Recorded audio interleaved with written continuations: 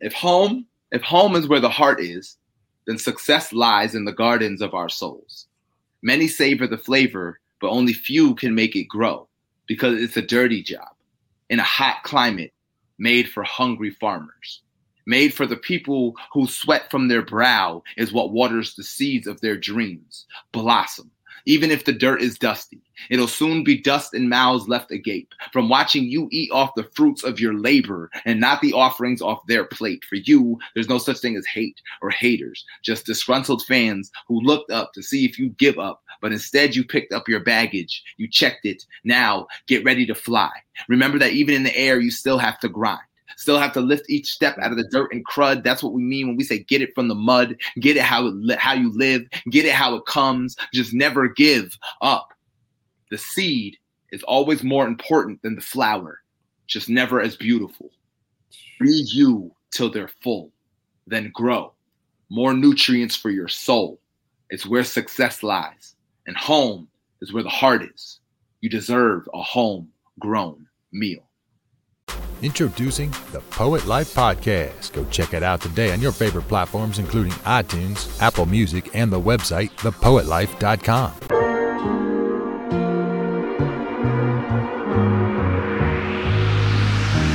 Find a way, find a way. Hey, it's Christoph Wrights of the Poet Life Podcast, and I'm super excited to be speaking with a gentleman named Dennis Amadeus. How are you, sir? I'm doing well, Christoph. How you doing, man? All is well, man. It's so interesting at times because, you know, the moment of the podcast recording, a lot of our guests, or my guests, since I'm the only host here, you know, I'm meeting the guests for the first time, and right. This is the first time you and I met, and what better time than now than to get to know each other right here on the podcast. Hey, I'm with it, man.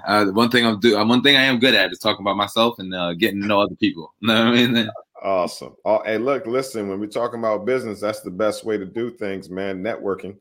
Yeah, man. Face to face too. Yep. For sure. Being able to talk to people. Agreed. Mm-hmm. Definitely. Where you located, man? So I'm living in Tampa, Florida right now. I've been living here since about 2009. I came down here when I was about 21 years old. I came from New York, where I kind of grew up, where I was raised. But I was actually born in Germany. I'm a German citizen, and so I moved to America when I was 5. And yeah, man, and that was kind of been my journey since then. Okay. Tell me about Germany. Were you there for a while? Or you left early? I left real early. I don't remember too much. I remember little things, faces, my biological father, some things from him too. But I came here. Most of my early images are from my dad, who I call my father now. You know what I mean? Were as a father figure were him. But because that's where he met my mother, was in Germany. So I lived in England too for a year because he was stationed there for a little while before I came to America, or before I came to New York. But yeah, man. So that's kind of how I got over. He was a military man in the Air Force, obviously. Ramstein Air Base is where he was stationed at. That's kind of where he met my mom, and that's how I came over here. My biological father is actually from Mali, Africa. And he was kind of a Rolling Stone type cat. I'm finding brothers and sisters still today, you know what I'm saying, that around the country, around the world, that he's kind of left. So that's been interesting. You know what I mean? On one end, it's like, oh, it's sad, but now it's cool. It's like I get to meet these people who are related to me for the first time, and we're starting to build these real cool relationships. And anyways, but not to get into all that, but and a lot of that I'm exploring now because I really started talking to my biological father like not too long ago, and even in the beginning when we first met, it wasn't all smooth, you know. Mm-hmm. So I'm still kind of, but he finally sat down and he gave me a lot of the history that I lost, that I didn't know about my lineage, where I come from, my biological grandfather, even you know, I mean, his grandparents, and you know, his grandfather was like a Nazi soldier, and yeah, man. And then, but his father was a diplomat from Mali, you know what I mean, from Mali, Africa. So it's like crazy, man. It's crazy. So he dealt with a lot too. Learning his story was really eye opening, man. It was really eye opening, and I learned really fast in that one night, like why it's important to know where you come from. Just knowing, I mean, the fact that my grandfather was this kind of well regarded man. You know what I'm saying? Mm-hmm. That was pretty cool. It made me feel good about myself, and it gives me an idea why I have so many political kind of driven passions, and why I'm a good writer and a good orator and stuff like that. So it makes sense to that in a way that didn't really before, Right. Yeah, no, knowing your history and where you came from really shapes the person who you are, who you've become to be. And a lot of times where you plan to go, like you said. And I really appreciate you sharing that information, because I think it will frame, where we go with this conversation, right? Because, it really in some ways determines, the trajectory of your writing sometimes. Have you found that to affect your writing at all? I don't think directly. Like it wasn't I never made a conscious decision, because I've never actually written about any of that or any of this. Really? In a real significant way. Yeah, I'm still kind of processing it and taking it in, trying to discover how I want to write it and how I want it to come out. Because like further in your career, you become a lot more, I guess, intentional about how your message is received. Where like in the beginning, you just want to get it out as much as possible. Mm-hmm. You know what I mean? But so I want to make sure that what I'm doing with my stories is good too in the long run. It's something beneficial to the world. So sometimes I got to process things and figure it out in a real way, and it has to be authentic. But I would say maybe indirectly, again, just I think there is something to be said about what carries on through bloodlines, right? And what carries on talents and even passions and spirits and energy and things like that. You know what I'm saying? Like I said, his mother was actually a poet, you know what I mean? And performer, but obviously wasn't a big spoken word thing. She just wrote but she did speak them out loud in public things and stuff like that.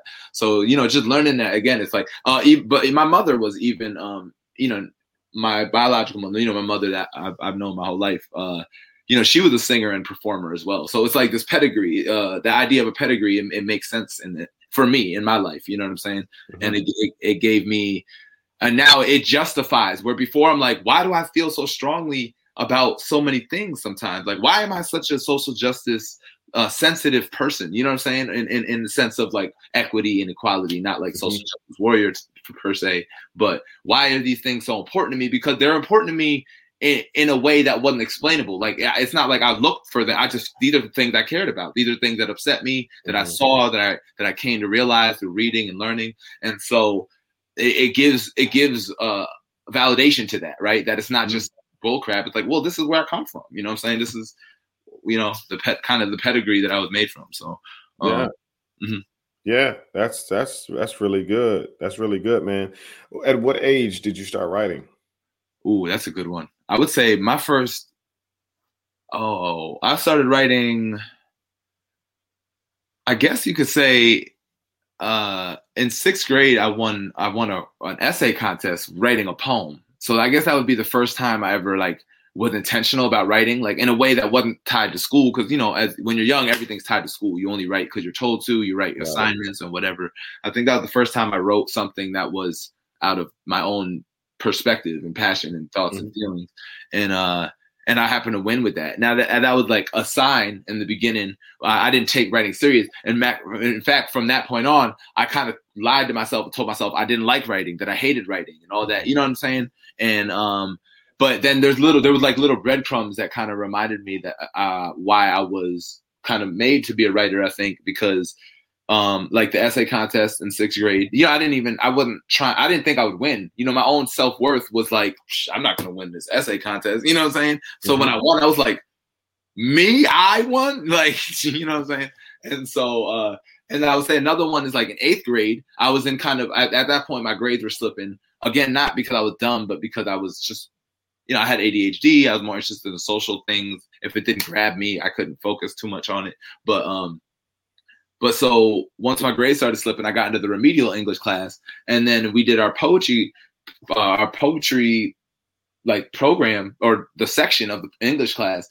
I just got it, man. Even in the beginning, I know it sucks, but Robert Frost was the first poem that I ever kind of really read and studied and broke down. But I just understood the concept of metaphor. Even if I didn't have a word that this is a metaphor, I understood what it was to create a metaphor. You know what I'm saying? It was always backwards engineering for me. I wasn't learning techniques and applying them. I was learning words for techniques that I already was applying. You know what I'm saying? Or understood and stuff like that. You know what I mean? So that was, again, just more indicators going on. So to answer your question directly, I don't think I really started taking poetry and writing seriously until 2012, when I kind of found slam and poetry slam and things like that. That's kind of when I was like, yo, at that point, I really had nothing else. I had failed at a lot of things. Shout out to my first shirt. I failed my way to success is what it says on the bottom. But I failed in a lot of things, but poetry was one of the first. Poetry slam was one of the first things that I excelled at, and I didn't have to work super hard to be like just mediocre or just with the pack. Like poetry, I kind of excelled naturally at. You know what I mean? And putting a little bit of effort in, I got really far in it. And so at that point, when I didn't have much, that's when I was like, "Yo, this is it." And then from that point on, and because I didn't have nothing else, that was all I focused on. So for 2 years, it was writing every single day, performing 2, 3, 4 times a week, as much as I could. You know what I mean? Just getting out there, making it happen, hitting the ground with all the fervor and passion of like, this is all I have and I'm good at it and I'm going to go hard. You know what I mean? And it's literally poetry. And it's so, people, hyperbolize poetry a lot. You know what I mean? That saved my life. But it literally gave me so much. Everything that I have in this moment that I'm happy for and I'm proud of, that I'm successful, it came through poetry and pursuing poetry and honestly pursuing poetry. Now, obviously, I feel like in another aspect, it was God. There's a lot of God in there too. I'm leaving God out of this equation. But God was completely tied into all of this as far as direction and protection and opportunities and blessings, and then just having the gift to begin with. And so, but ultimately it was that dedication to poetry, to making my craft good, to making sure that I was a decent person off stage, to make sure that what I was on stage was authentic and genuine. These were intentional things that I worked on all the time. And in that first 5 years of just bulldozing through as much as I could, I mean, to be honest, the pandemic was the first time, I think, from the time I started that I wasn't doing it. I literally think there was not a moment from 2012 January to 2020 March that I wasn't full force doing poetry or trying to do poetry. You know what I mean? So wow, that was a long-winded answer, but no, that's good, man. I appreciate the passion in which you share, man. This is, I'm sure, whoever's listening and watching is feeling all of the passion that you're presenting. It's time to create an unforgettable experience at your next event with The Poet Life by booking a keynote poet. Poets excite your audience with motivating messages, charismatic delivery, colorful rhythm, powerful prose, and heart-filled stories with a style of spoken word that's tailored specifically to your event. The Poet Life has keynote poets in your city of all ages and backgrounds. Visit thepoetlife.com to learn more and book your poet today. So it's much appreciated, because that means to a lot of people. I know for me, it means that you're serious about what you're doing, right? And I can tell, like you said, you're very intentional. And I think a lot of times when it comes to poetry, for whatever reason, that's the part that is missing at times, especially when it comes to the business behind poetry, right? It's I love poetry, so let me just do it. And the intentionality sometimes is not there to where there isn't a goal. It is, I'm going to do it because I love it. And that's cool. Good way to start. It's a good way to start. Very good way to start.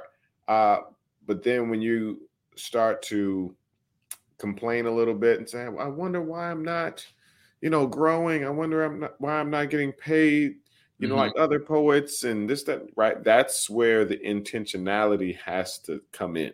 Right. Yeah. 100%. Right. 100%. Because, Fly By Night is very obvious. Yeah. Lack of intentionality is very obvious.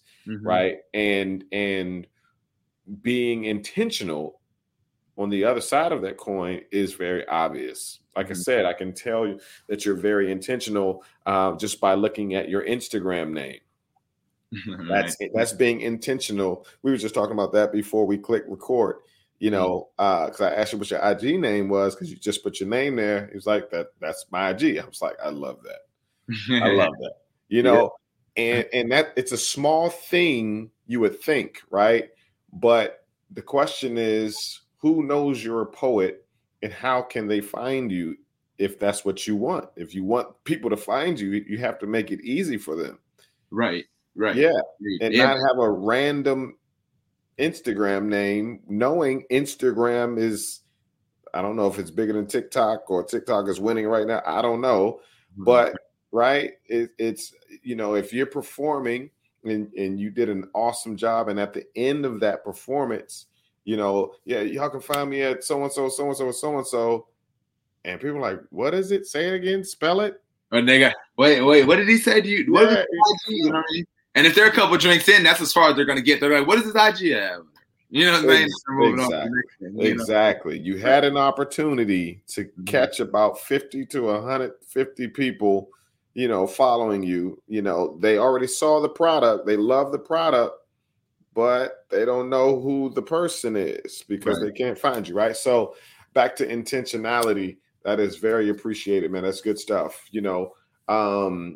So 2012, you pretty much went all in, right? And when you say all in, are you saying you're just going out there to perform, or are you trying to make this your career? Man, it was so much energy and passion. You know what I mean? In the beginning, I wanted to be the best, to be honest. I think that was the driving force. Now, the good thing is there was sincerity and genuine, you know what I'm saying? Like, wanting to be the best was just the fuel. It wasn't the whole ship. You know what I'm saying? Gotcha. If that makes sense. And so, like, the heart and the engine and the wings of the ship were different. You know what I mean? Mm-hmm. And so the wanting to be the best is what got me out there and pushed me, because I felt like I said, this is something that I could be the best at. You know what I'm saying? Like, I'm like, if I put in the work, I might be able to be the best at this. You know what I mean? Mm-hmm. And so that just drove me so much. But then again, with that, it was like, I also had a moment where I got my butt kicked, man. And I had to sit down, you know what I mean? Real quick. My first slam was a tie for first. I was on top of the world, right? And then I realized in my second and third slam, when the real slammers came out, and not to knock the people that were in that first slam, you know what I mean? But or my first slam, I tied for first. I said third. I tied for first. But then in that third slam, I got eliminated in the first round, easy. You know what I mean? Mm-hmm. And I remember having a moment when I was like, I was upset. I was like mad, and I was like, because that original vision was shattered now. Now, all of a sudden, it wasn't so easy to be the best no more, because I was in a room filled with people who were way better than me already. You know what I mean? So I had a choice. I was like, I could leave and give up, or I could sit down. I could study these guys and girls, right? Mm-hmm. And I could figure out what I need to do, or I could learn from them, and I could grow in that capacity. You know what I mean? Now, behind that was also the passion of I genuinely wanted to change the world. I was very zealous at that moment. You know what I mean? I was reading a lot. I was reading a lot of Cornel West, Black Panther books, a lot of community, you know what I mean? Or kind of community reliance and education and pulling ourselves up. And a lot of the struggles that I had growing up were being validated in that as well. You know what I mean? So I felt I had this passion. And then I was also real fresh in my journey, my faith journey. So all of that was coinciding with this discovery of poetry, you know. So I was like, I feel like I was a rocket ship. And then again, I had no fetters, you know, no family chains holding me back. I came from New York down here chasing my ex, and she was gone. So I had no like surroundings, no growing up, you know what I mean? And because I didn't have a big job or anything that tied me down, there was nothing that stopped me from being able to develop. So, but yeah, to your point of intentionality, that's what I'm trying to get to the point of. That's when that intentionality started coming in, was that day in that slam when I sat down. Then things started to change. Then I started paying a lot more attention to what makes somebody successful as a speaker and as a person in the community. You know what I mean? And as a at the time, I wasn't thinking brand. That came later down the road. But you know, just what makes somebody a better writer? What makes somebody a better writer, right? Not even outside of the pen game and getting the applause for the performance. I mean, even outside of the performance aspect of it, was how can I be a better writer? How can I tell my story better? How can I deliver this message that I strongly believe needs to be out in the world the best way I possibly can? And that's when the studying of the poets comes in. That's when writing all the time, and again, intentionally in ways that put you out of your box. If you're writing the same way all the time, you're not making yourself better. So it was studying foreign poetry, doing foreign poem, trying to write in all the different slam categories that I could, you know, from haikus to regular poetry slams to 1 minute rounds to 2 minute rounds. You know what I mean? All of that was intentional because it was uncomfortable. You know what I mean? And then also the intentionality behind always making sure that the truth is being spoken, and that I'm not, even in my own intellectual dishonesty, that's where God comes in. Cause I always pray, and I always want this. I want a little bit of myself removed, because I don't want to put out a false message out there, even if I'm tricking myself in the moment. You know what I'm saying? And so that there's intentionality in that too, with making sure that my faith, that I stood true to my faith values and beliefs at the time, and so that was super big, you know, and I think helped me separate myself in a lot of different ways also, you know, and I think made me more powerful and confident in what I had to say, because I felt like it was ordained, so to speak, you know. Sure. Poet Life University welcomes you to the world of creation, thoughts, expertise, and professionalism by offering technical knowledge, practical support, creative encouragement, and whatever it takes for you to create the poetry career that you've always desired, but never knew was possible. And the best part is we have professional poets from around the world as professors to teach you everything they've learned throughout their poetry careers. We are currently offering several 8-week live courses that will help you gain a deep understanding of poetry, become confident in your work as a poet and writer, learn how to start your own business with the help of an expert, enjoy the freedom that comes from being able to pursue what you love on your terms. Are you ready to take your poetry to the next level? Learn with others by doing for the future from the comfort of your home. Get in touch with us at www.poetlifeuniversity.com and enroll today. Yeah, speaking to poets on a regular basis, right? I hear, and when I say poets, I mean like the greats, you know, and those who are aspiring to be great. I hear this familiar notion, and that is to study. Yep. Oh my God. And write. Yep. Yeah, to study and write, and to study and to write. And without studying your craft, studying the industry that you're in, you know, the tools that come with it, the techniques, you're limiting yourself. Right? And you're hindering your growth as well. And in a way, it bolsters your pride when you don't study. Studying will humble you, because right? Because you're like, okay, this guy right here or this girl right here, she's a beast. Let me figure out how she got to where she is. And okay, these are the things I need to do to get on her level or even surpass her. But if you don't do that and just say, oh, I'm better than her, right? It's it's not a good direction to go in. Right.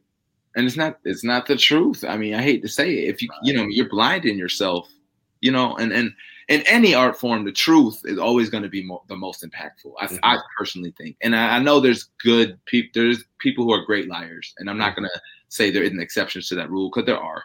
But in my experience, it's usually the truth. You know what I mean? And when you're blind, and you have to have that truth for yourself. Like when you have to be able to say, that wasn't my best, or I didn't do very well, or how can I be better? I clearly need to grow. I clearly need to study. I clearly need to, that personal truth has to be real too. Like, and that's exactly what you're saying. Well, so that means it's intentionality and accountability, right? Because you not only have to listen to yourself, but you also have to listen to others, right, that are in your circle or those who cover you. Because if they're afraid to tell you that, that was bad, then what are they there for? And that's what they'll probably be thinking. What am I here for if I can't even tell my friend or my brother, my sister that they can be better? Right.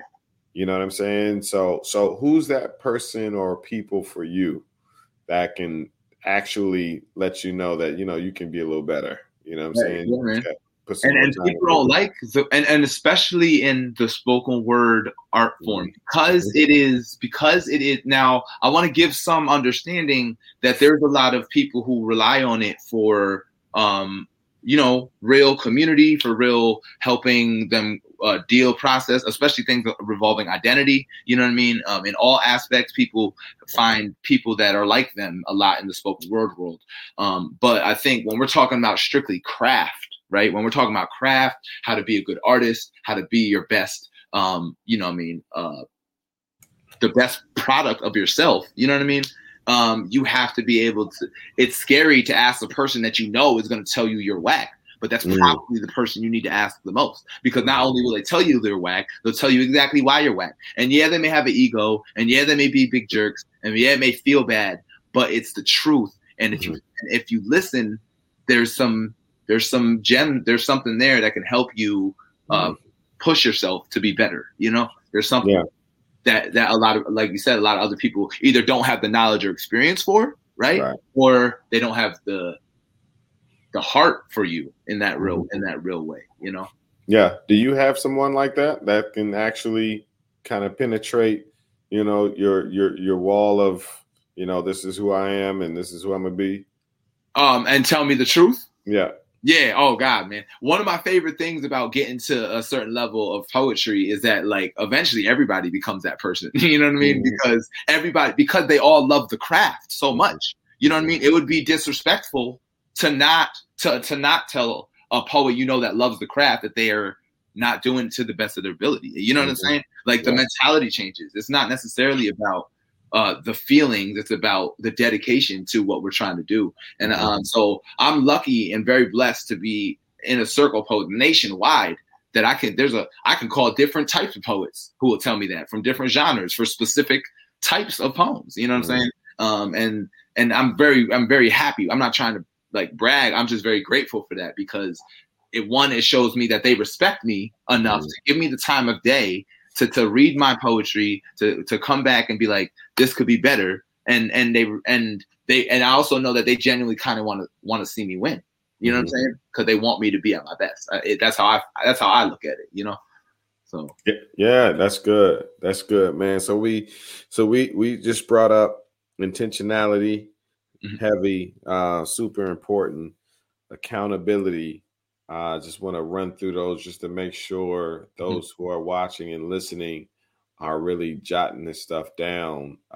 Because if you really get it, if you really get the intentionality and just don't just write to write, write to write, if that is what you need in regards to releasing, but in regards to career or just being intentional as far as you trying to perform for compensation, winning a contest, whatever it might be.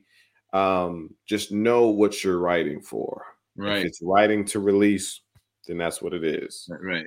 But if you're being commissioned to write, being paid to write, then you need a whole lot more intentionality when in your delivery, in your writing, the techniques, the whole nine. Your, like you said, off stage, how you present yourself.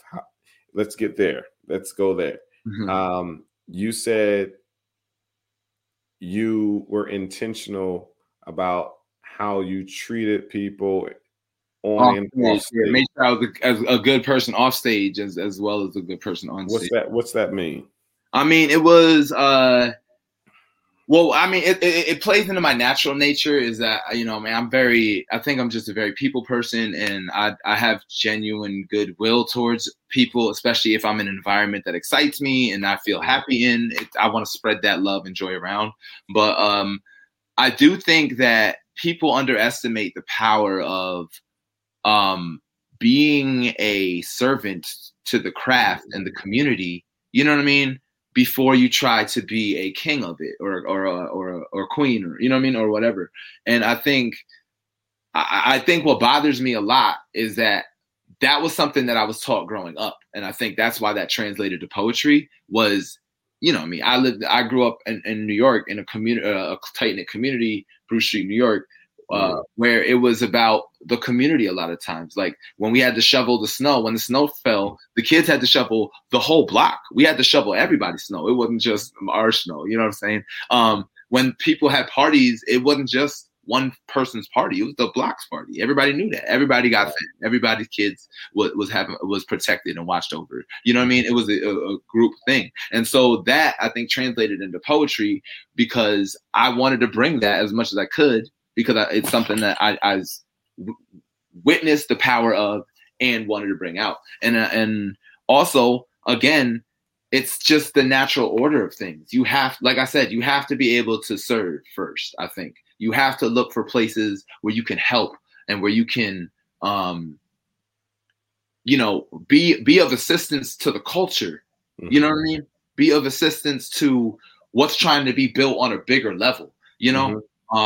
Be an assistant to the genre, to the art, you know, to the craft of it, or not an assistant, but a servant, you know.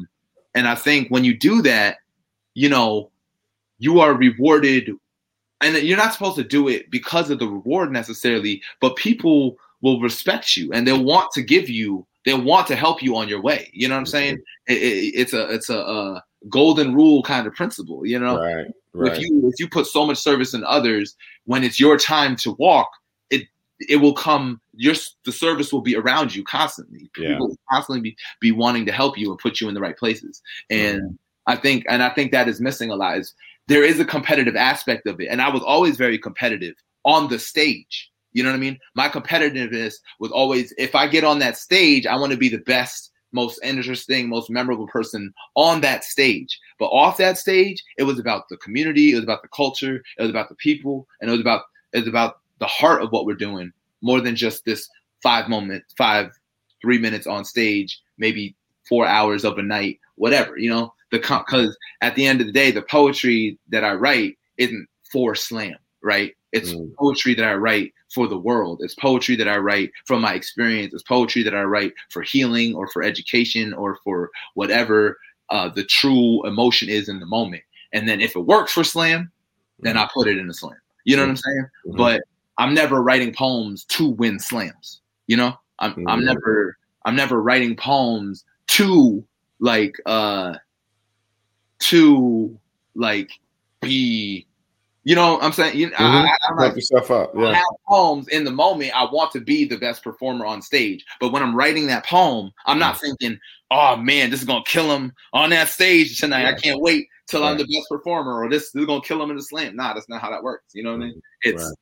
I'm writing this because I either need to get it off my chest, or because it's a craft thing that I wanted to play with, or because it's a story I got to tell, or because I'm trying to process my own life, which is what I'm doing kind of with the book that I'm working on. You know what I'm saying? It's never to win the slam. But it so happens that because I'm a great speaker and I have a lot of energy and you know what I mean, I have these talents, I can take a lot of these poems and win slams with them. You know what I mean? I may have a slam version of the poem crafted to 3 minutes with things like that. You know what I'm saying? But it's not the heart. It's not the heart of where the art comes from. It's not the heart of why I do the art. That's why when you take slam out of the equation, I'm still here. You know what I'm saying? If slam disappears, guess who's not going nowhere? You know what I'm saying? So, yeah. Got you. That's interesting, man. Because I do know poets who write for the slam. So just for clarity, so you write to write and to release and to get it off your chest, but then when it comes to the slam, you adjust, adapt, edit to add the techniques for the slam to those poems. Yeah, exactly. Right. And so it would be, I guess there's a contradiction there because I do have some poems. Like I literally have a poem about why I love slam. You know what I mean? Like clearly I'm going to do that in the slam, but also it's a poem about all the nerdy video game things that I love. Mm-hmm. You know what I'm saying? That's the heart of the poem is I got to express in a real way how slamming feels like being in Street Fighter, you know what I'm saying? Or how it feels like being in these old Kung Fu movies, you know? So even that poem, there's something behind it more than just winning the slam, you know what I mean? Right. And even that poem, it's more for the culture of slam, right? Than it is for me even winning the slam, even though I have won slams with it. So it's like, again, there's just something bigger there, you know? And I think you minimize yourself as an individual, as an artist and as a potential powerhouse. If you're incredible at slam, you already have a gift, you know what I'm saying? But you're pigeonholing yourself into this very arbitrary competition that's very specific and very one-dimensional. You know what I'm saying? Yeah. And so that's going to happen to your whole craft. And then when slam hurts your feelings, you're not going to want to do poetry ever again. You know what I mean? You're not going to want to write no more. You're not going to want to, you know what I mean, be around the community or whatever. You know what I mean? Now, all of these things you've tied to this arbitrary bar game, because that's what it started as, you know what I'm saying? And now all of this emotion, all of these experiences, everything that you've had is just gone and you can't and you know what I mean? And you're not truly, again, honoring the art, honoring the craft, honoring, Yeah. That's another common denominator that I hear often, honor the craft. I hear that often from great poets and respect the industry that you're in, you know, and it all ties together, especially when you are off stage and you are in community with people and basically being a nice person, you know, because just as your performance will go before you, your off stage performance will go before you as well. And hopefully in a more positive way. And if you're good on stage, more eyes are going to be on you off stage. That's another thing that's crazy to me too, is like people see that. People see the difference in who you are on and off stage. You know what I'm saying? Yeah. But, yes. No, that's good. That's definitely good. Yeah. I mean, and we all know that negativity spreads faster than positivity. Mm-hmm. So your attitude and just the way or who you are will spread faster than your performance. Right. And I want to be clear, like I'm by no means perfect. You know what I mean? Like I've made all kinds of mistakes. I've let my emotions get the best of me. I've done ranted on Facebook about stupid things. I've been caught up in all kinds of crazy drama and crazy stuff. So I don't want to act like I'm on some pedestal, but I do think, again, because I honored the craft, right? Because of these things that we're talking about is why I'm still here and why I still love the art so much and why the art gives so much back to me. Yeah. You know what I'm saying? Yeah. Yeah. Mistakes are different than routine and who you are often. You know what I'm saying? You know, you are not your mistakes, but if you keep repeating them, then that's who you it's a different story. So, you know, and I appreciate your transparency, man. That's an important thing to have. So what all have you been able to do with poetry? Like share a little bit of, your accolade, flex a little bit, So all right, man, I'm not going to do the humble thing. I'll just be honest. I think my biggest thing that I've been able to do with poetry is I created a viable, real career for myself. You know what I mean? Like a genuine living wage. And I know, and I have a job now, right? But this is a job that I got from doing free poetry workshops for the kids at this thing first for a year. You know what I mean? Then getting paid for poetry workshops, doing poetry workshops for them year after year, paid for as a contractor for 7 years, or not. I mean, 7's exaggerated. I'll say three years, right? Then getting brought into a deeper level in their program, becoming a leader for their social emotional intelligence retreat, right? And now doing that and getting paid for that year after year. And then that turned into, actually multiple job offers. They offered me other jobs before that. And I just didn't feel like we're right for the time and where my mind was at.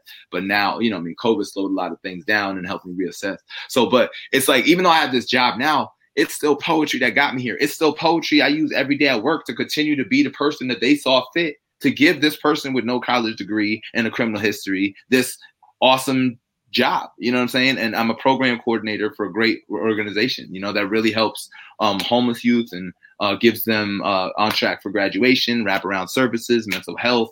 I'm responsible for a lot of these programmings and education that they get outside of their school and stuff like that. And so all of the things I've learned through poetry have gotten me that, you know what I mean? But outside of that, I've traveled the country, man. I've traveled the country just off the strength of my words, just off speaking on stages. Like these are things I never would have ever thought possible 2 years before I was introduced to poetry. You know what I mean? 1 year, 5 months before I was really introduced to it. I wouldn't have thought any of this possible. I've been, all the way to LA. I've been to Philly, and I'm losing train of thought, but I've been to a lot of different places.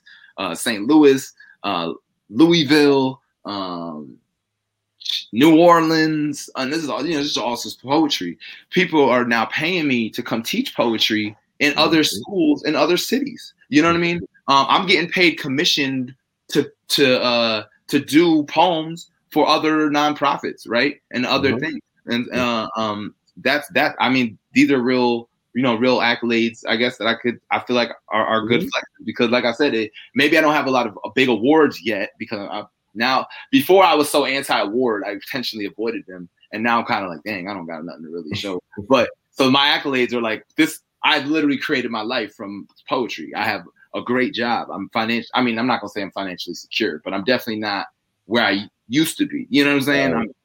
I have an incredible network of awesome people across the country, man. I've met so many movement workers, you know what I'm saying?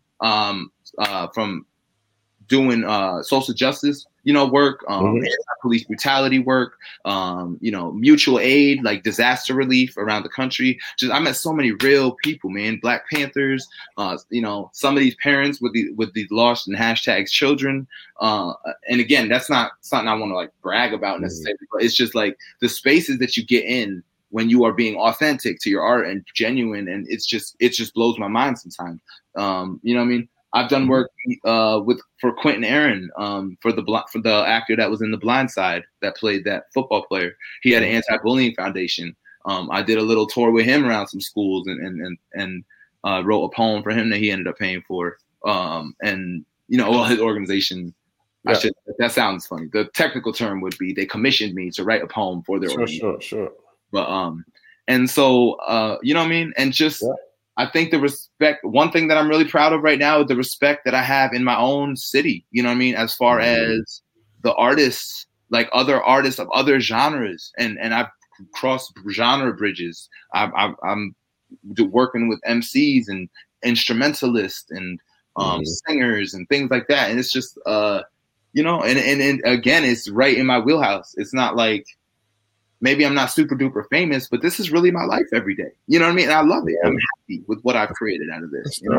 That's dope. I love that, man, because not everybody's happy with what they're doing. So and the trajectory just always goes up. And that's one thing when I get down on myself, because sometimes I'm like, man, maybe I should just get some super corporate gig and be an event planner for some for some big old company.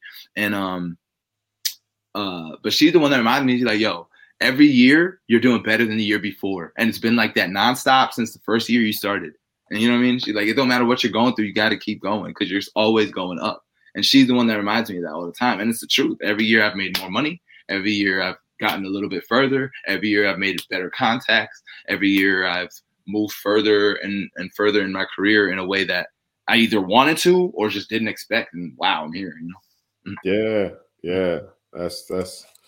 That's dope, man. That's awesome, bro. So tell me about the teaching. Because the reason I asked that is because, you know, we have a university, Poet Life University. I know. I saw that. That was really awesome. I like what you're doing. Yeah, man. Class starts soon, and we're doing like 8-week live courses in Zoom, and really excited about that. And what exactly are you teaching, and who are you teaching? So mostly I teach high school age youth. I'm open to teaching pretty much the gambit. Whatever, you know, if they want to hire me. Elementary school is a little tougher because I like to get real and be direct. And I with the high school age, especially 11th and 12th grade, you know, you could just be right here with them. You don't have to dumb it down, anything like that. And so that's where I like to be. I like to be direct, you know. And so anyway, that's the demographic that I typically teach. But what I teach is the power of writing your own story for yourself, the power of narrative. At the core, that's what I that's how I make it universal, right? I teach spoken word and poetry, but that's what I've always done. Spoken word, if nothing else, is giving me the power to write my life for myself. And I determine and dictate what I've gone through and not other people. You know what I mean? I get to choose how my failures, how my mistakes, how my past influence my future in positive ways, and not what other people would tell me, which is you're a criminal, you're a screw up, you are, you know what I mean? You haven't made it nowhere, blah, blah, blah. The reality is, right? And again, I run 2 businesses. You know what I'm saying? I have an event company with my homeboy Curtis Davis called Grow House, and then I have me and Dennis Amadeus is an entity, right? It's a legal entity. So when I teach, when I perform, whenever I do it, it's all business. You know what I'm saying? And it's what I love to do. You know, and so anyway, so the point I'm trying to say is, what do I teach the kids, right? That's the main thing, is you get to decide your story. And a lot of times, especially as kids, they don't know that because they're always silenced, because just off the strength that they're young.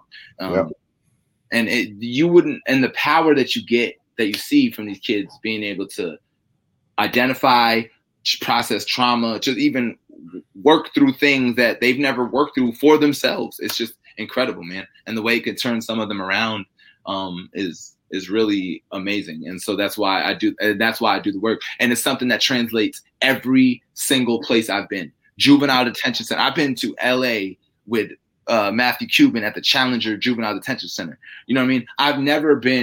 I've been in some hood dumb stuff. I've never been that deep. All they did was the gang life, not school, not reading, not writing, 14, 12, 13 years old, gang life. Gang banging, shooting, like that level. I was just as successful there as I was over in, you know what I mean? One of these, I don't want to name it, but one of the high schools here in Tampa that I just did, where it was kind of upscale, a lot of, you know, well-off white kids, you know what I'm saying? Right. But the message translates across the board, you know what I mean? And I think, again, that's a sign that it's a truth, right? A universal truth. I think that's a sign that it's the right thing for me and my faith and what I think God has put me on the path for. And I think it's also a sign that, you know, our youth got something to say, man. And they're important. I mean, what they have to say is important. I hate to say it, and a lot of people don't want to hear it, but it's the truth. They remind me every single day, you know? Wow. But anyway. Yeah. No, go ahead. I was going to say also, specifically, the way I teach that is I teach, you know what I mean? I use a lot of contemporary poets that I know to show them specific poetic devices. Because one thing, again, going back to the craft, I don't want it to be all feel good feelings. I do want that there, but I also want them to understand what it takes to craft a poem, right? And not just write things out and say, this is done. You know what I mean? No, like now there's got to be intentional poetic device uses. You know what I mean? There's got to be a message that we're trying to deliver on purpose. There's got to be some, literary intentionality, you know what I'm saying, behind the writing. And that's what I was telling them. I was like, this is now a piece of writing. Now, what can we do to turn it into a poem? Here's some techniques, and you know what I mean? And again, it's still, because the contemporary poets are all talking about identity, or talking about freedom, or talking about history, or talking about, it's all right in line of the idea of writing your own narrative, because they're all doing it. And now I can say, now, did you see how they did it in an extended metaphor form? You know what I mean? Did you see how they did it using personification? Now you can do it too, And so we at The Poet Life are excited to invite you to be a part of something that we've all been longing for. For far too long, each and every one of us have been searching for a way to get connected with like-minded people, specifically poets who have the desire to make poetry their career. We've all heard more than once from more than one person that there is no money in poetry. This couldn't be further from the truth. Your poetry is invaluable. Allow us to show you how successful you can be with your poetry. Learn how you can go from being an individual poet to launching a business that offers poetry as a service. Join us as we build the poetry industry together. The Poetry Business Network, that is made of poets from all over the world who are looking to start their career in the poetry industry, or simply do more with their poetry. We will meet twice a week on a Zoom call every Tuesday and Thursday at 9 p.m. Eastern Standard Time. You will have the opportunity to meet and network with poets from all walks of life. You will also have the privilege of meeting and learning from the best professional poets in the world. Many of them have been guests on the Poet Life podcast. We have also incorporated a book club where we read personal development books to help us change our mindset. In order for us to realize our greatness as professional poets, we must renew our minds. So, for just $1, you can check out the Poetry Business Network to see if you like it. We are confident that you will. If you choose to become a member after the first week, membership will be $79 a month. But if for whatever reason you don't, you can cancel at any time. There is no obligation. So, make the investment of just $1 and change the way you see and pursue poetry. We hope you become a part of the Poetry Business Network. Together, we can build the poetry industry.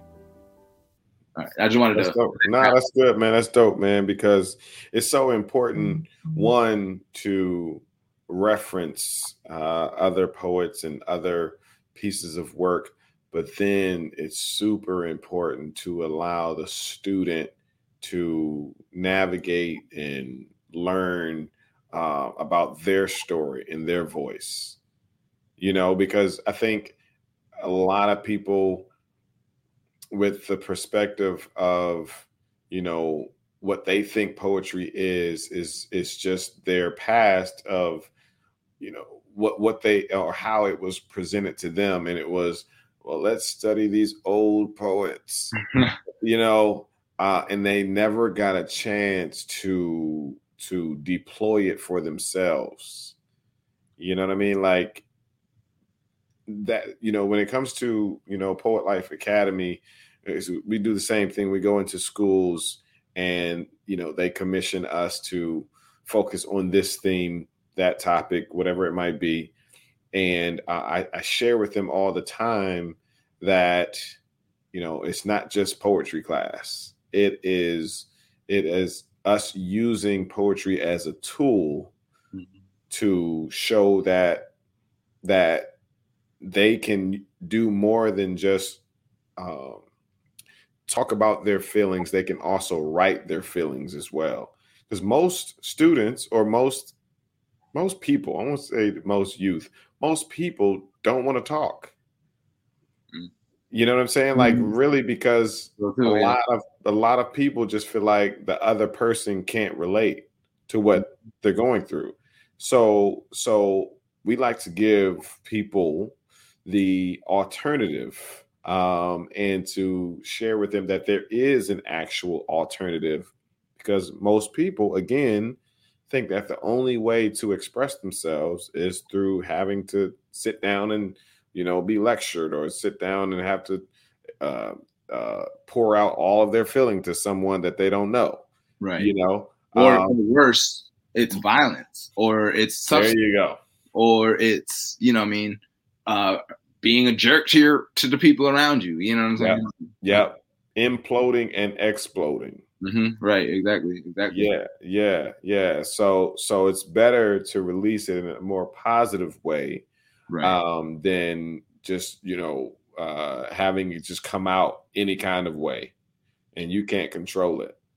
right. That's what we share with the school system, because that's what they're seeing. They're Right. seeing the implosions and the explosions. That's why it's, fights and guns being brought to school, and you know what I'm saying? And they just don't know how to express themselves. Right.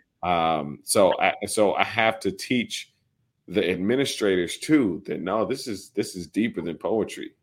Mm-hmm. It's deeper than let's rhyme. Nah, this is not that. It's not, you know what I mean? That's not what we're doing. Yeah. Nah, I mean, sometimes, I like to tell the administrators it almost is kind of like that, because then they're like, oh, that's what they're doing in there. You know what I mean? And then, but in the reality, it's what we're talking about, right? For sure. Because Yeah, sometimes people get scared of, I think some people are scared of poets because they think we're so, I mean, to be fair, I feel like poets have had a lot of influence and impact on a lot of the rhetoric going out. That's been commercialized today. I think poets been saying that forever, a lot of this stuff. So I personally believe spoken word poetry has been one of the biggest influences in our time for social justice movements and things like that. Oh yeah, for sure.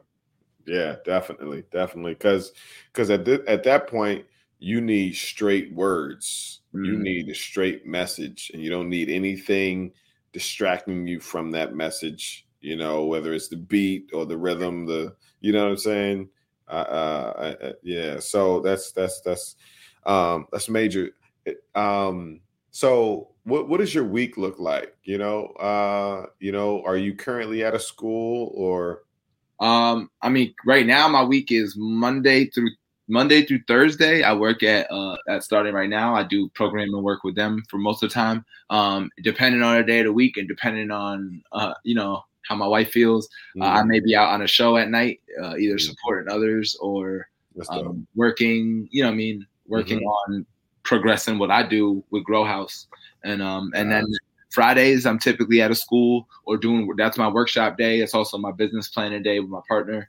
And then typically Friday night, Saturday, Sunday, we're probably running the show, or I'm out performing at a show. Now this has just happened real recently. So and that's why I think that's kind of cool.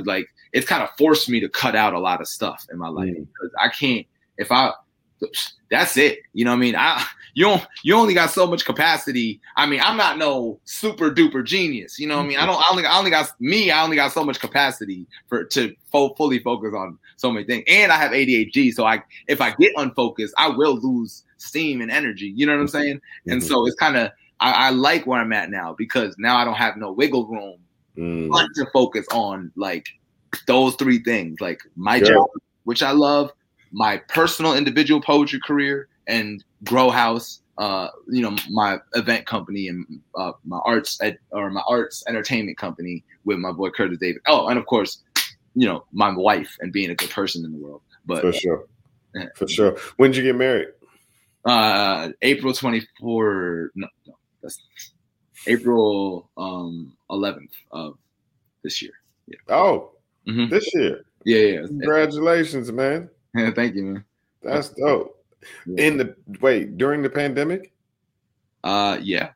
We had a small wedding. It wasn't a big brouhaha like that. Gotcha. Was it tough to coordinate?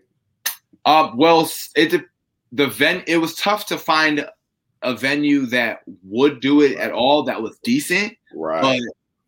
But when we did find the venue, they were like, "Hey, we could use this money, so we're here for it." And we got a really nice venue, I think, for a really good price, to be honest. That's good. So we kind of got lucky. It kind of worked in our favor in that way. You know what I mean? Got you. Yeah. Good. Got you. Is she in the arts as well, or? Yeah, she is. She's actually a poet. That's kind of how we met, which is another thing poetry is. Right. Yeah. I've heard that too. Yeah. Definitely, it brought me a wife, an amazing woman. But yeah, she's a poet. She's not a performer though. I'm way more out. We're kind of yin and yang in that capacity. Gotcha. You know, she does not like the spotlight. You know, but she's just wicked smart. She's an incredible writer. She has a manuscript already put together. She's been writing longer, way more poems than I have. You know what I mean? Like it's just always been something that she did. But now she started a jewelry company. That's kind of where she's been putting a lot of her creative efforts.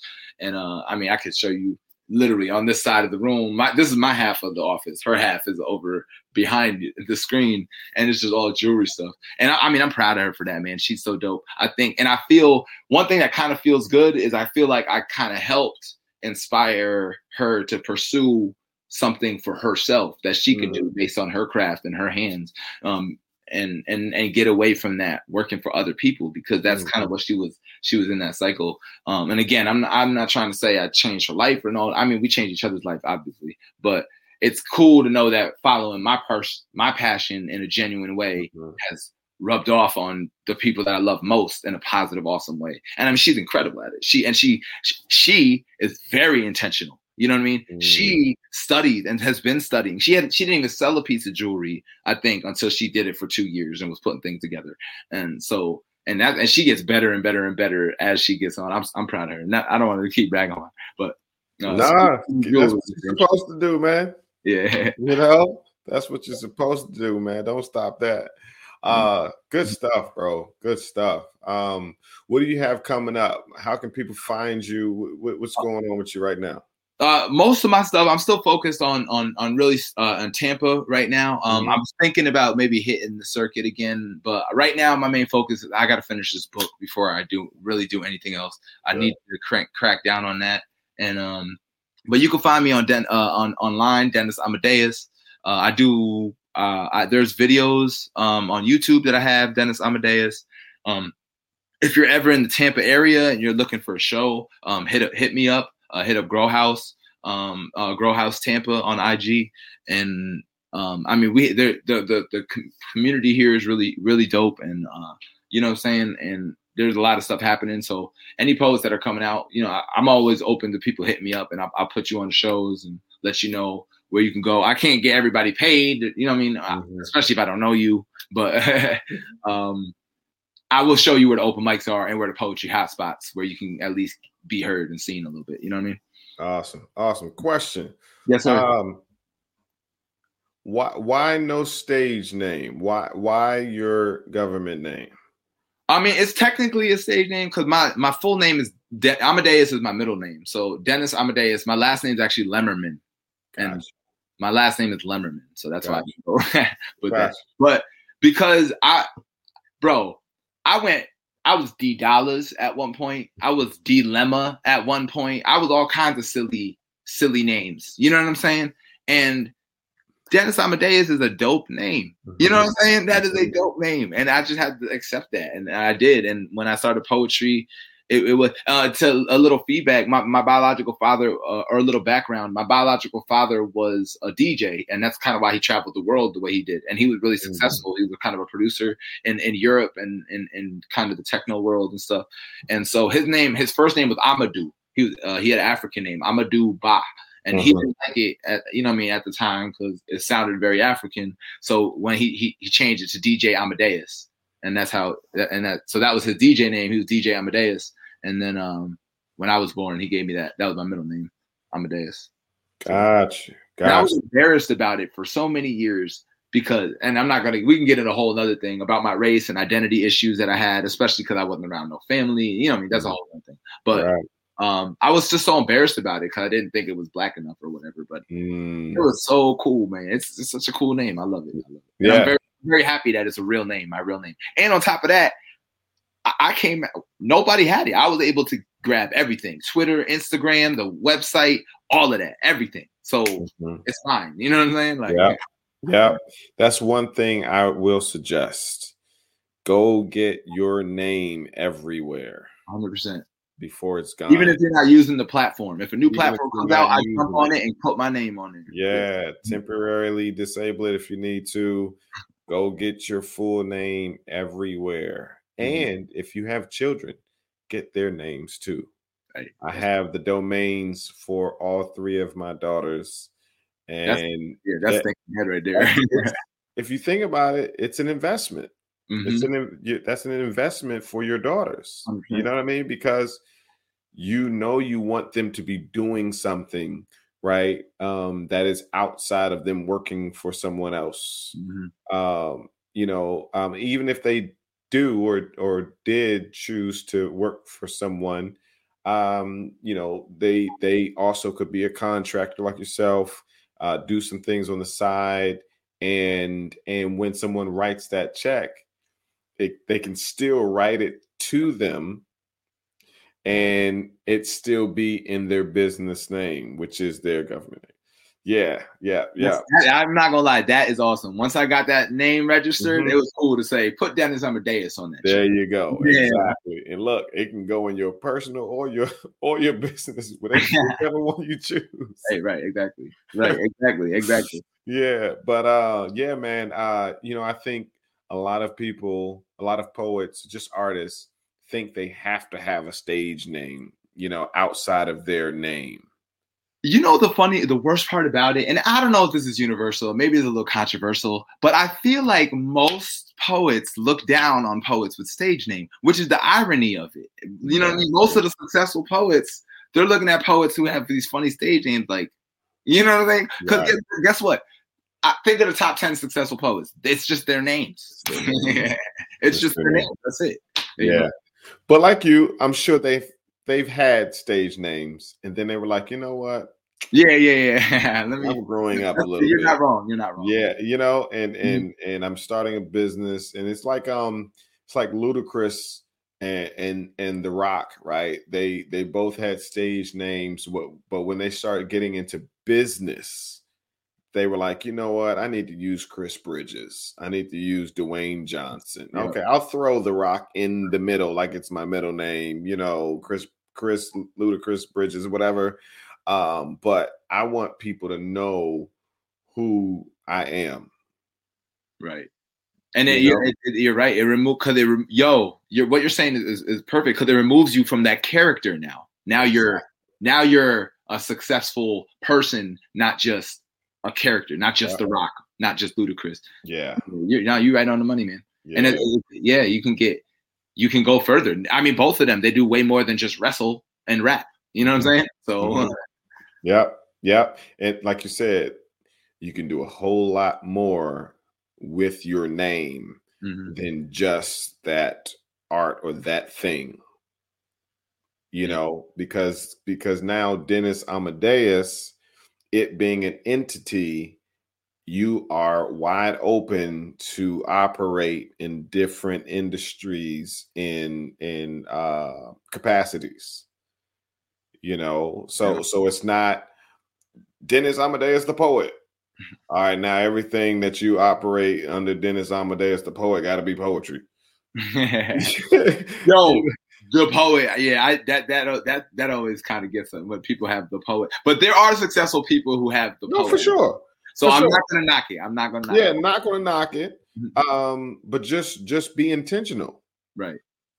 If you're intentional about that being the lane that you're going to be in and you focusing in that lane, cool, not a problem. But just know what the possibilities are going a different direction, right? Like yourself, didn't like my name. I'm Christoph. Christoph, and do you know a black Christoph? I don't. And so when you're younger, you want to be like everybody else. You want to be in the circle of friends, and you just want to be cool. Right. And Christoph was not cool. Like the name, I was always cool, but the name was just like, call me Chris. Right.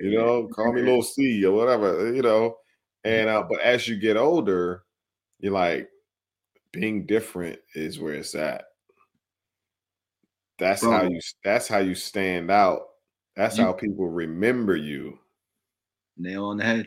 And that is always funny to see between the high schoolers and, you know what I mean? Like how they all want to be so similar. And it's like, it's ironic because that's the opposite of how you succeed. You know what I'm saying? Yeah. I mean, again, I was the same way in high school. You know, a lot of I mean, it's just, it comes with the territory, man. But if they learn that early, man, right. They learn that early, man. So that's why those workshops and classes are so important. You know, when it comes to the arts, it's like when they're like, oh, I didn't even think of it like that. Yeah, no, exactly, man. Yeah. And they're just sometimes, you know what always hits them? It's so funny to me. It's the little things that hit them and stick with them. Me saying get free.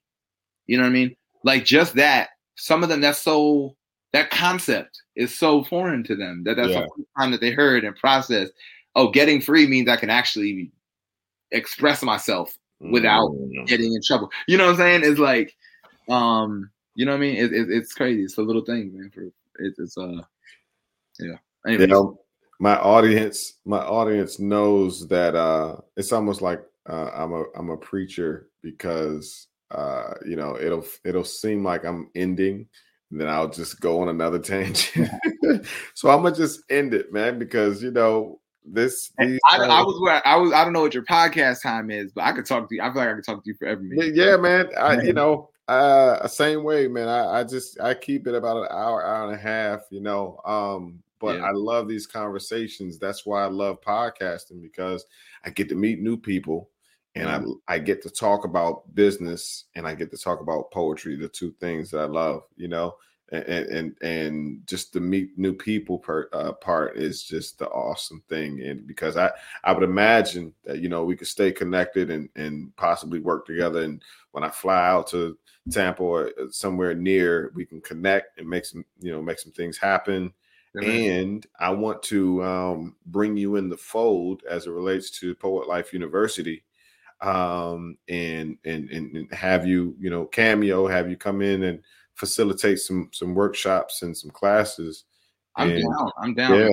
Yeah. I do. I want to get into more teaching other poets like that are like pursuing a career, because that's one place I always put myself down. It's like, other poets don't want to hear me. They want to hear better poets. You know what I mean? Like, yeah, exactly. You know, I mean, that's that self-deprecation talk. Yeah, man. Yeah. It's what is that called?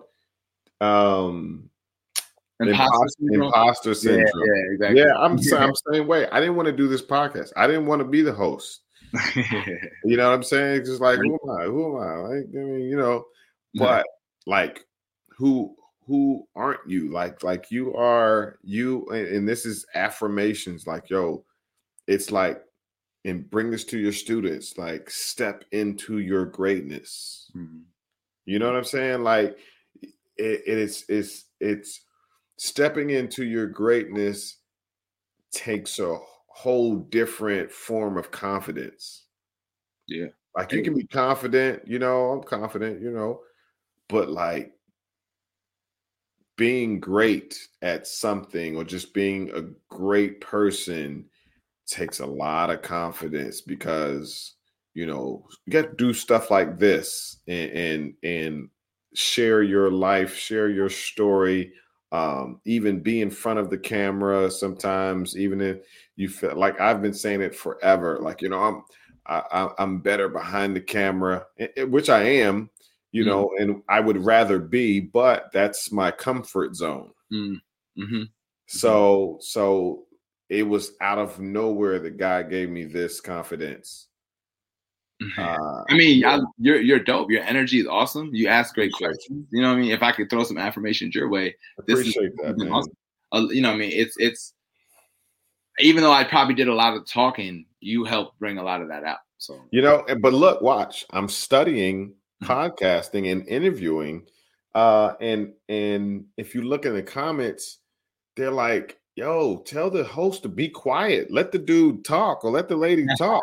You know what I'm saying? So that's why I'm like, nah, go. You know, they don't want to hear me. They hear me all the time. So it's like they want to hear the guests that you bring on. So I'm learning that. So like you said, it's studying the craft, and I'll even venture to share with you, even if it's not now, later on down the line, think about podcasting, bro. Well, that's where Grow House is actually, that's something they're working on. That I feel a little bad because that was a vision he had for a while. He wanted a podcast. He brought his dad in on. He wanted to really represent. And I was the one that was like, man, there's like a million podcasts. Who wants to hear us? I was the one throwing the song. Yeah. But Grow House podcast. I don't care if I gotta do it myself. We're gonna run this podcast. So I was like, sure. all right, look, I'm not gonna let you go out there by yourself. Yeah. I got you. Just tell me what you need. You know what I'm saying?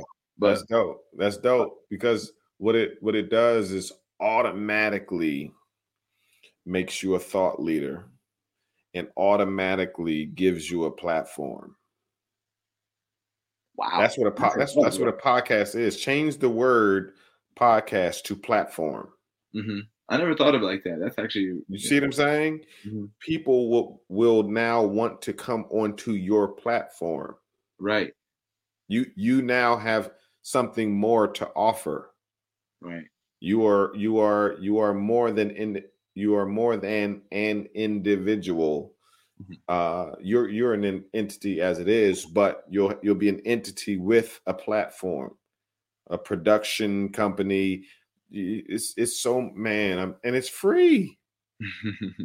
It's free. Right. And look, you can, when I'm finished recording this, I'll be inserting my own commercials. You see what I'm saying? So I can pub my own stuff, and I can even get sponsors related to this topic and stuff like this, but be paid to promote their product or their service. Mm-hmm, mm-hmm. So you can make money through podcasting as well by just having dope conversation with somebody that you just met or somebody that you admire. You know what I'm saying? So that's not just for you. That's for those listening and watching. I suggest podcasting to any and everybody because you may think podcasting is saturated, bro. It is in its infancy on a major scale.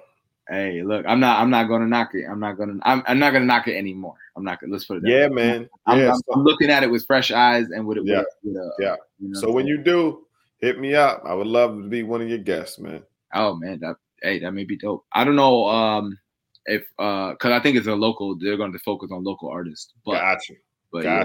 If I ever have a podcast, I'll definitely hit you up. No, but I like that. I like that because niche podcasts do well. Mm-hmm. They do well. Like this is a niche podcast, right? About poetry and business. Like it's double niche down. It's not. I don't have a bunch of poets performing and this, that, and the third. But yeah. Listen, Dennis, man, I appreciate you. I appreciate you coming on. Thank you for carving out some of your time and having a dope conversation with me. I enjoyed it. Like I said, I love having conversations like this and meeting new people. You're a dope poet, bro. And those watching, listening, go follow him. You don't have to guess what his name is. It's right there. Dennis Amadeus. All right. Check him out. For those listening, it's Dennis spelled regularly. Last name is Amadeus, Amadeus. Go follow him on Instagram. Go to his website. Just add .com to it. That's how I keep telling folks. I keep telling y'all, make it simple. Make it super easy for people to find and follow you. All right. So don't have to spell your name a million times for folks to remember your Instagram or your website. All right. Dennis, if there's anything that you could leave the folks, man, how would you inspire the people? Oh man. A final word. I would say well, you mean a poem or just some final thoughts? We can go there if you like. It's up to you. I would say, man, I don't know, man. I feel like I said everything that I could say. I got a little 1 minute. If home is where the heart is, then success lies in the gardens of our souls. Many savor the flavor, but only few can make it grow because it's a dirty job in a hot climate made for hungry farmers. Made for the people whose sweat from their brow is what waters the seeds of their dreams blossom. Even if the dirt is dusty, it'll soon be dust and mouths left agape from watching you eat off the fruits of your labor and not the offerings off their plate. For you, there's no such thing as hate or haters, just disgruntled fans who looked up to see if you give up, but instead you picked up your baggage, you checked it. Now get ready to fly. Remember that even in the air, you still have to grind. Still have to lift each step out of the dirt and crud. That's what we mean when we say get it from the mud, get it how you live, get it how it comes. Just never give up. The seed is always more important than the flower, just never as beautiful. Be you till they're full, then grow. More nutrients for your soul. It's where success lies. And home is where the heart is. You deserve a home-grown meal. Christoph, man, much love, brother. Heavy. That's the perfect way to end this episode, this conversation. Look, everybody, if you need more, if you want more from The Poet Life, go to thepoetlife.com. Check us out. If you need some gear, go to poetlifegear.com. Listen, follow us on Instagram, everything Poet Life. If you want to learn more about poetry and the business behind poetry and creating a poetry career, enroll. Go to poetlifeuniversity.com. We have professors from across the country. We have the best. And soon we'll have Dennis as one of our professors at the Poet Life University, man. Right now we have 2 courses available. 2 out of 7, 5 of them are already filled. The 2 courses that remain are Poets Teaching in the Classroom and How to Grow Your Brand as a Poet on Social Media. Heavy. And that teacher, that professor has about almost 2 million followers on TikTok. Anthony Highland, he goes by I Speak 1906. Oh wow. That's so you know, yes. I know him. Man, when he first started, we started TikTok the same time. And this is, matter of fact, this is great because we started TikTok the same time. And then he got a lot of traction quick, and then he blew up real fast. And then we were actually talking, and we were trying to write a poem together because we were trying to do some new thing at the time. TikTok was still brand kind of fresh, and so we were like, "Oh, can we somehow do a team piece through TikTok?" You know what I mean? It ended up not working out, but he ended up blowing up. And then another poet that I knew ended up blowing up, and then I started getting like, "Damn, man, well maybe TikTok ain't for me." And so. So in the same vein where instead of like when I started poetry, right, I would for TikTok, I walked out of the room. I didn't stay and watch the people who were better than me and why they were better than me. Yeah. And now I look back and now I speak blew all the way up, bro. All the way up. See, I remember when he started too. Big boy. I remember when he started too. He's very intentional. He studied TikTok and just social media, and he learned why and how and what to do and all of that, and he did every last thing, as you can see. You know, so again, that class is going to be strong, man. That class is going to be strong. So listen, it's the Poet Life podcast. It's Christoph and it's Dennis. Listen, y'all have a great evening, and we're out. Peace.